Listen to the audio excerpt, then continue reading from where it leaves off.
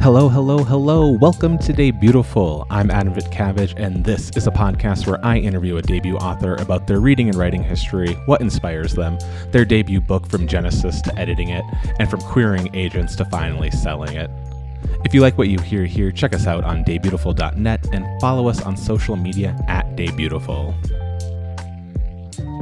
Today's guest is a writer living in Istanbul by way of London, San Francisco, Dublin, Singapore, and two tiny towns in France. She holds a BA in English and Creative Writing from Wellesley College. Her debut novel, Holiday Country, is out now. Please welcome Inci Atrek. Inci, thank you so much for being here today. I just read your official bio, but I'm curious, what is your unofficial bio? Maybe the most important thing to know about me for this book is that I, like my main character, I'm also Turkish Californian. It's a huge part of my identity. I've had kind of a very creative plus corporate past. I love the sea, and I've been told that I'm a very intense person at times. And another maybe defining factor about myself is I have this extremely loud, distinctive, kind of out of control laugh. I love it. I'm so glad to have you here to talk about your debut novel, Holiday Country. What is it all about? Tell readers, cutting past the publicity copy, what can readers expect about Holiday Country? So Holiday Country is a coming of age story about a young Turkish Californian woman who's really caught between cultures. And every summer she goes with her mother from California to the Turkish seaside to visit her grandma. And this particular summer, when she's 19, she runs into this man from her mother's past. And the story is about how she starts to become romantically obsessed with him. And kind of in the middle of this bizarre intergenerational love triangle, there are a lot of themes of inheritance of fate, belonging, identity. It's really about a person's love for a place and mother-daughter dynamics. That's why I think I really connected with it. This is like 4 podcasts in a row where I like mention my love for my mother, but I think my mom got me into reading, so I love just like reading about mothers and seeing dynamics. And actually, I just re-listened to a podcast I did, and I promised I wouldn't ask this, but I'm going to ask it. Was your mother influential in your reading and writing growing up, or was she kind of distant from it?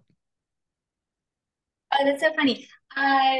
No, she was not influential. My father was actually Hmm, really influential cool. because he collects extremely rare books and Wow. he also collects first editions. So when I was little, almost every day when he came home from work, he would stop by this used bookstore and he would pick up first editions of children's books. And he would bring them home in this little brown paper bag. And I would go wash my hands. We'd wash our hands together. And we'd cut out like a plastic cover for the book and we'd turn the pages slowly together. So I always had this sense that like books were really magical and sacred and needed to be extremely well taken care of. I mean, there's still books. I'm at my parents' house right now, and there's these books that he has that's just like no one is allowed to touch. Um, so yeah, I mean, both my parents were really supportive, but Yeah. I think my love for books and reading and storytelling really came from my dad. Wow. And that's beautiful. I love that he collects books because I mean, Mhm. my background, but this is actually not, it's my real bookshelf, but I just throw them up there. I'm really bad about like if things are bent, pages are, I like scribble through everything. And I think if I'm just because I would damage a book. I can't collect like valuable books basically. But that's amazing. Were you writing as a kid or were you just like a big reader? No, I wrote as a kid. I knew from when I was very little, I always wanted to be a writer. So I was writing stories as a kid, and I was always really proud of them. And always in my report cards, the teachers would write, "Oh, she's good at expressing herself Hmm. through writing." So it was always a constant in my life, and I knew it would continue to be. Hmm. Oh, I love to hear that. And you mentioned like your main character, you're a Turkish Californian, Turkish American, and you also went back and forth across like the two cultures a lot growing up. Yeah. So I spent 3 months out of every year on the west coast of Turkey, actually with my grandmother. So that was a huge part of my life, and it meant so much to me. And for a long time, I wrote about mothers and daughters and stories about Turkey. So this was kind of the first big project that I really had to untangle. And it was, there were these certain dynamics and feelings I really wanted to capture. So I always knew my first novel would be about that. Yeah. How long were you working on Holiday Country? How long has this process been for you? So long. Hmm. It was 10 years. I started in 2013. Okay. Uh, so if you, I think, so I graduated in 2010 and I had like a very complicated, well, I wouldn't say complicated, maybe complex relationship with Turkey. And I thought I wanted to move there after graduation, and then I didn't. So I had all these and mixed emotions about it. And in 2013, I was working in a corporate job, and we had this big whiteboard where people were writing their New Year's resolutions just to have accountability for each other, non-work related resolutions. And I wrote, like, I'm going to take my dream to write a novel seriously. So I started in 2013. I wrote for about 4 years. It was also a story. It took place in Turkey, but mostly in Istanbul. And it was a mother-daughter story, but every other chapter was from the daughter's perspective, the mother's perspective, and the mother's perspective took place in the past in the 1970s. So I worked on that for a long time. It wasn't working. I went to grad school, took a break, and then when I came back to the manuscript, I thought, okay, like I just I don't want to work on this anymore. It's not the story that I want to tell. What part did I have the absolute most fun writing? Like what part was actually fun and rewarding for me? And there was one chapter that took place in the town of Ayvalık, which is where Holiday Country takes place. And so I thought, like, okay, I'm going to take that one chapter and I'm going to build an entirely different story around that. And so, yes, and then I found my agent, I think, 2021. Then we sold it in 2022. Yeah, so I love hearing about like the decade-long processes. A Yeah. decade seems to be a common number for debut books, especially people like you who didn't come from the MFA. You were in the corporate world, right? That's what I was, but I for my undergraduate degree, I was an English and creative oh, okay, writing major. Mm-hmm. cool. So you did have that basis, yeah. And then, but then you found yourself not in this world. You travel, you moved around a lot. Your bio on your Yeah. website, London, San Francisco, Dublin, Singapore, two tiny towns in France, Yeah. Istanbul. Uh, was that for your corporate life, your other life? It was a mix. The Uh-huh. place is very important to me, as you can tell. It's like the only thing I wrote I about in love my place. bio. Yeah, yeah. Um, I went to France for school twice, Hmm. and then I was in Dublin for work. I was in London for work, and I was in Singapore for school. Okay. And was Singapore for your more corporate life, or was it I part of writing No, no, no. school? So I went to a liberal arts school. I went to Wellesley College in Massachusetts. Mm-hmm. And then for my third year, I spent the whole year at a Okay. French school in Aix-en-Provence. So I focused on like French writing and literature. And then for grad school, which everyone was very surprised about because everyone thought I was going to get my MFA, but I actually got my MBA There we at a go. French school with a campus in Singapore. So I started in Singapore. I did about 4 or 5 months there. And then you can switch campuses. So I went to France and I finished up there. Got it. Yes, that's okay. That fascinates me. So everyone thought you were going to get your MFA and you ended up getting an MBA. What was that time in your life like? Why not continue writing? Why not focus on what you're doing now? Uh, it was a very confusing time for me. Yeah. I was in living in San Francisco at the time, and I was working in the tech industry. And when you're living in San Francisco, everyone around you works in tech. And so Mhm. you have this idea that it's really the only place you can be successful because you just don't see anything else. And so I actually really loved my team. I loved the environment that I was working in, but I just knew that it wasn't for me. And I had this kind of test that I would do with myself like, oh, if I go to the magazine stand and there's a picture of me on the cover of a magazine, what would the feature about me be about? And I was like, it's just not going to be about technology. And so I was like, okay, I don't know what the answer is, but I know it's not here. And I was like, okay, I'm going to give like working in corporate another try. I'm going to go get my MBA. Where I was really important to me, and I always wanted to live abroad. So I looked at schools abroad. And then I really liked the program that I went to because there was kind of a cap on nationalities. So it's extremely, extremely Hmm. diverse. I went to this French school called Inci, and you have to know three languages in order to graduate. And they really value just like people who have seen the world, who are curious about the world, who are interested in working with people from different cultures. So it really appealed to that side of me. And I went there, and every single company that came to present, I just remember thinking I wanted to raise my hand and ask them what type of person shouldn't work here. I Mm. just knew like nothing was working. And so I didn't know what to do at the end. And I went back to technology because at least I knew how to do it. I was in London for a couple of years, and it was really hard. I really wanted to do something creative, but it seemed like if I had this solid job that I knew how to do and I could make a living out of it, why don't I just continue? So the question always for me was, is this all there is in life or is there something better? And I couldn't answer that question. And I just felt so stuck. And then one day I changed the question. The question became, is it worth it to try and see if there's something better? I said, oh, absolutely, yes. And I was staying for my manager at the job because I really liked my manager. And then the day he pulled me into a meeting and he said, I'm going to move to another team. And I said, cool, I quit. I'm going to focus on my writing. Yes. And then you focus on your writing. Mm-hmm. When you went back to Holiday Country after you pulled that chapter,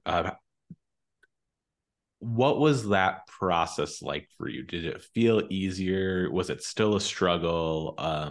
I'd just love to hear about that time when, yeah, you returned to the manuscript. Oh, I don't remember how I felt, but I feel like it requires a lot of strength to start from zero after Mm-hmm. so many years. Yeah. And well, when I started, I made two promises to myself, and I really recommend this to anyone who's starting on a very, very long-term creative project. And the first thing was that no matter what, I would never give up. And so I made that decision, so I never had to go revisit it. And then the second promise I made myself is that I won't be afraid of looking like, someone silly or a fool, Mm-hmm. because when you have these early drafts of your manuscript and you want to show it to someone because you're at the point where you absolutely need feedback, but you know that those early pages are not good and you think, oh, I can't give this to them. They'll think I'm silly or they think I don't know how to write. But I always would because I said, oh, no, but I'm not afraid of that. I don't care about that. And so after so many years of working on a manuscript and then going back and starting from zero and telling people, I'm still working, I'm still working. It's been 8 years, I'm still working. Mm-hmm. I think I was just more comfortable knowing that I didn't have to worry about having something to prove. I probably did worry about it a little bit, Sure. uh, but mostly because of those promises I made. I was like, well, you said you wouldn't give up, and you decided that so many years ago, so you can't change your mind about it now. Yeah. Was there ever a moment you were close to giving up? Yes, I was. I remember it very clearly. It was when I was doing the first version of the manuscript, and I was in San Francisco, and I had a very close friend. Actually, it was the friend who took my author photo.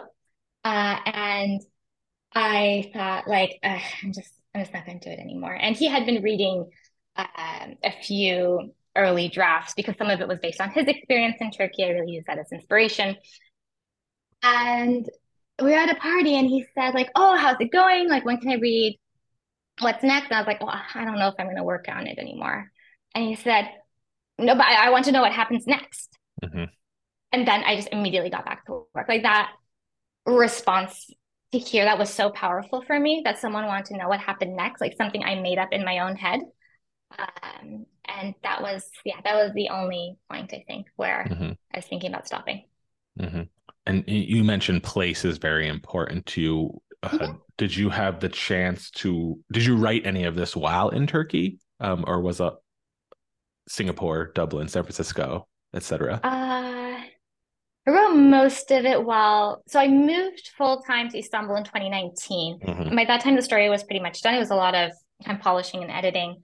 And before that, I think I had a couple summers where I was kind of in Istanbul and in Ayvalık, and I did do some writing there, but the majority of it took place outside. Yeah. Did you find it easier to write while in Istanbul or after, like you were just there because of the connection to the country, to the city, to the country? So, a couple things. I think it's easier to write about a place for me when I'm not there, Cool. because I do have it is easier to kind of go with what you remember feeling or things you remember seeing. Whereas if I am in the place, like, oh, what, does this street exactly cross this street? Like, it's not 100% true to life, and I Hmm. make stuff Hmm. up and feel free to do that because I couldn't just walk outside and confirm. When I moved to Istanbul, it was a little difficult because I was freelancing still, but Hmm.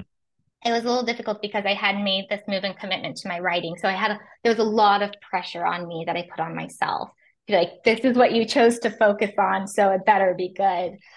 Um, but I think in terms of describing a place and kind of creating that story about it, being apart from it is works better for me.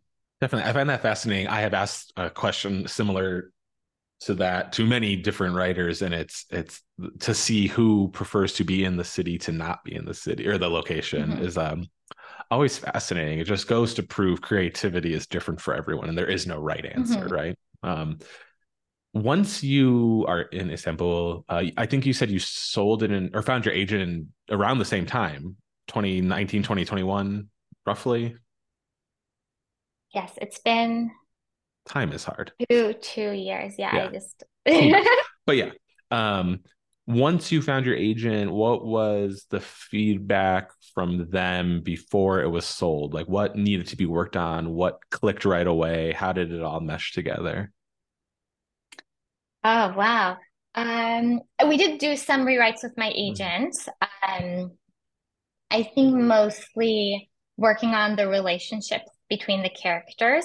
And because when I was thinking about the relationships between characters, I thought like, oh, they feel this, but they also feel this, and it's very complex, and sometimes they feel this.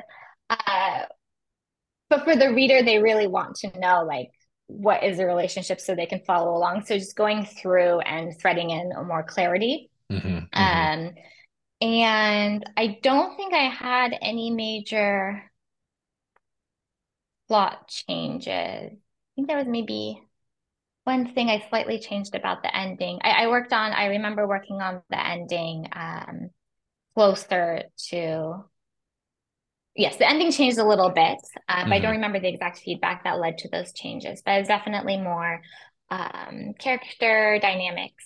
I think that the program descriptions and everything were clicked for them. Yeah, and I want to talk about yeah, the book. So I think we haven't even talked about like I think I called it like sensual. I'm actually just going to pull up like quotes now that I have up. Yeah, book list, Mm. immersive and sensual. Book is full of pleasures from Kirkus. Where it smolders, like so many, like you. There's like a sultry sexiness to it that that's what I really loved.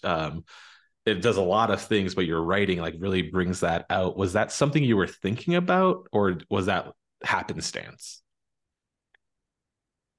I wasn't thinking about this is the way I want to describe the place, but it is very important to me in general in life that people understand like my emotional state of mind. Hmm. So when I'm trying to describe something, I work really hard to get that description just right and put people in a place where they can feel the things that I felt. I'm someone who, over explains myself, or I write something, then I write an addendum, and I say, oh, this is exactly what I meant. And so getting it right was very important to me, but I didn't set out to say like, okay, I'm going to describe this type of place with these adjectives and then go ahead and do that. Yeah, because I loved, yeah,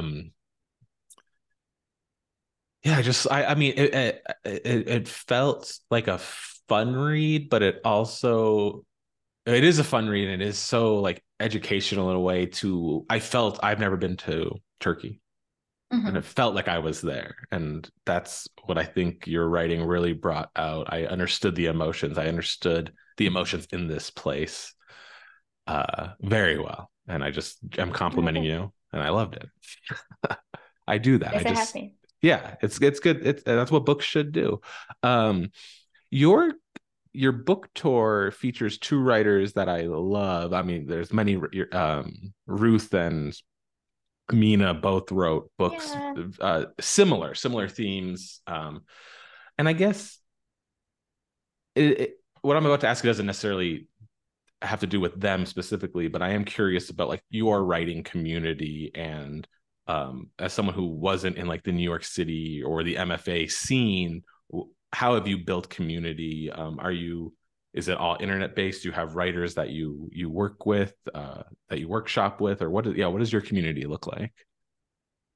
So don't really have one. Oh, interesting. Yeah. It's been really isolating. I think I, yeah, I mean, when I was working on this novel, I had a few friends that I sent it to. And, when you send your writing to friends, they really need to be other writers. I think it's very hard. People get very excited about reading your manuscript, but it's very difficult to read a draft. Hmm.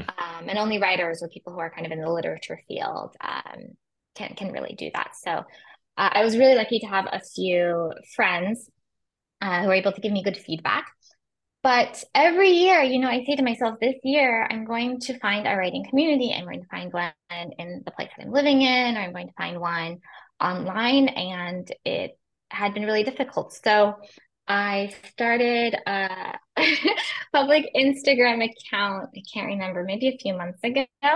And so I've been meeting people on there. And that's just been so amazing. It was Yeah. really hard for me to put myself out there online. I was against it for a very long time, but it's just so nice. I mean, I talk to people that I've never met in person, and they've been so helpful. I had questions about my book tour and logistics and how to go and publication, and it's just such a helpful community. I really hope.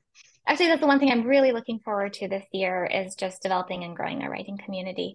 Um, yeah, everyone is really great, and it's so nice after having just like being in groups and communities of people that I met through work, I met through Hmm. grad school to have like a creative community as well.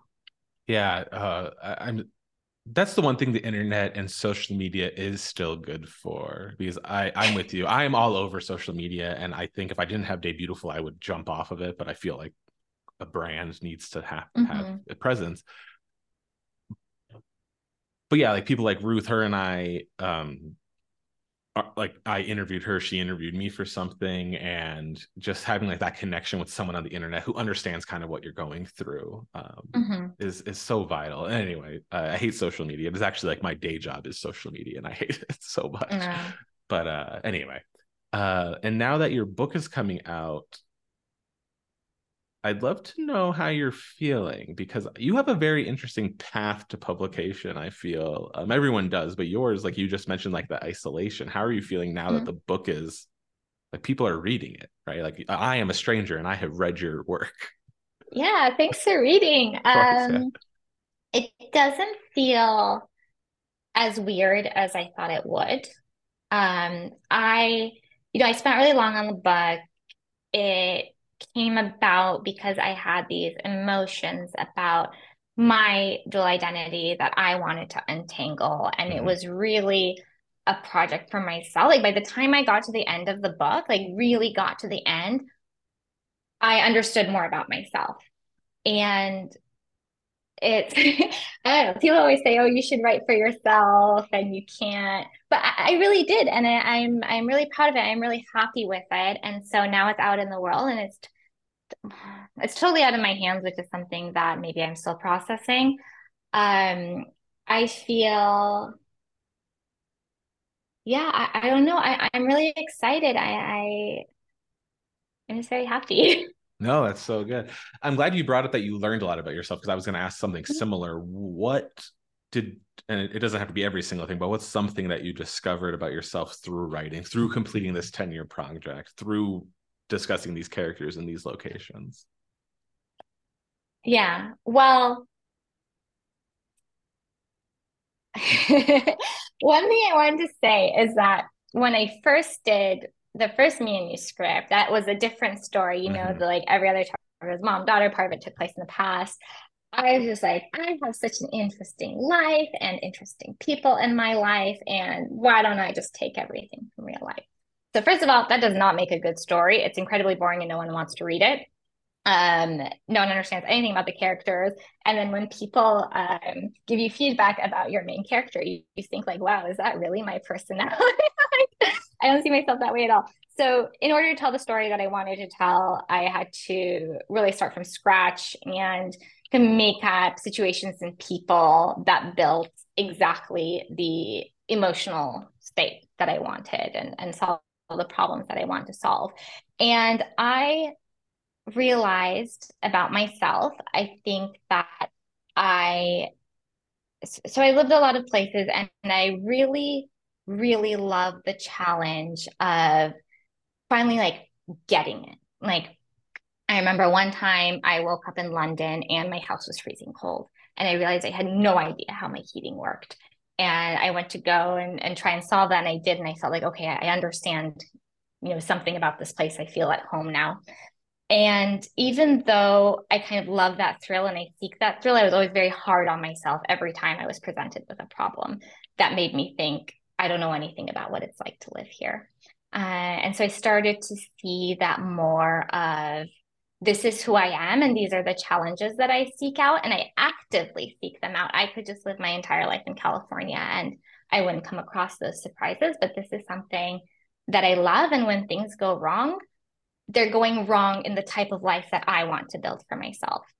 And that made me feel very calm and proud. I mean, you should be proud. Holiday Country, yeah, I love that it's coming out into the world, and I love that it's on part of this wave of very, like I mentioned, Mina and Ruth's books, very similar themes, and people can find these stories that I don't remember reading a lot of similar stories 5, 10 years ago, and I just love that Mm-hmm. this culture, these stories are coming out in the world. Um, One thing I wanted to ask, and it's not like Claire, your publicist, sent a pronunciation guide, an audio guide for, and I'm sure you talk about that because I think it's important because I always ask, can you pronounce your first and last name? Let me know your pronouns before we Yeah. record. And your book is one of the few books that I got like a pronunciation guide for character names and everything. Could you just talk about the importance of that? Yes. So I made that. Mm-hmm. I think it helps people number one feel really like feel more comfortable asking the types of questions that they want to ask Yeah. instead of saying like, oh God, I can't ask that question because I have to pronounce this place and I'm just going to Yeah. work my way around it. I think yeah. So when I was growing up, I kind of Americanized the pronunciation of my name. And so it's, easy for people once they understood how the C is pronounced. So that was my one big thing. Like, I don't really care how you pronounce it as long as you understand the C is pronounced like a hard J.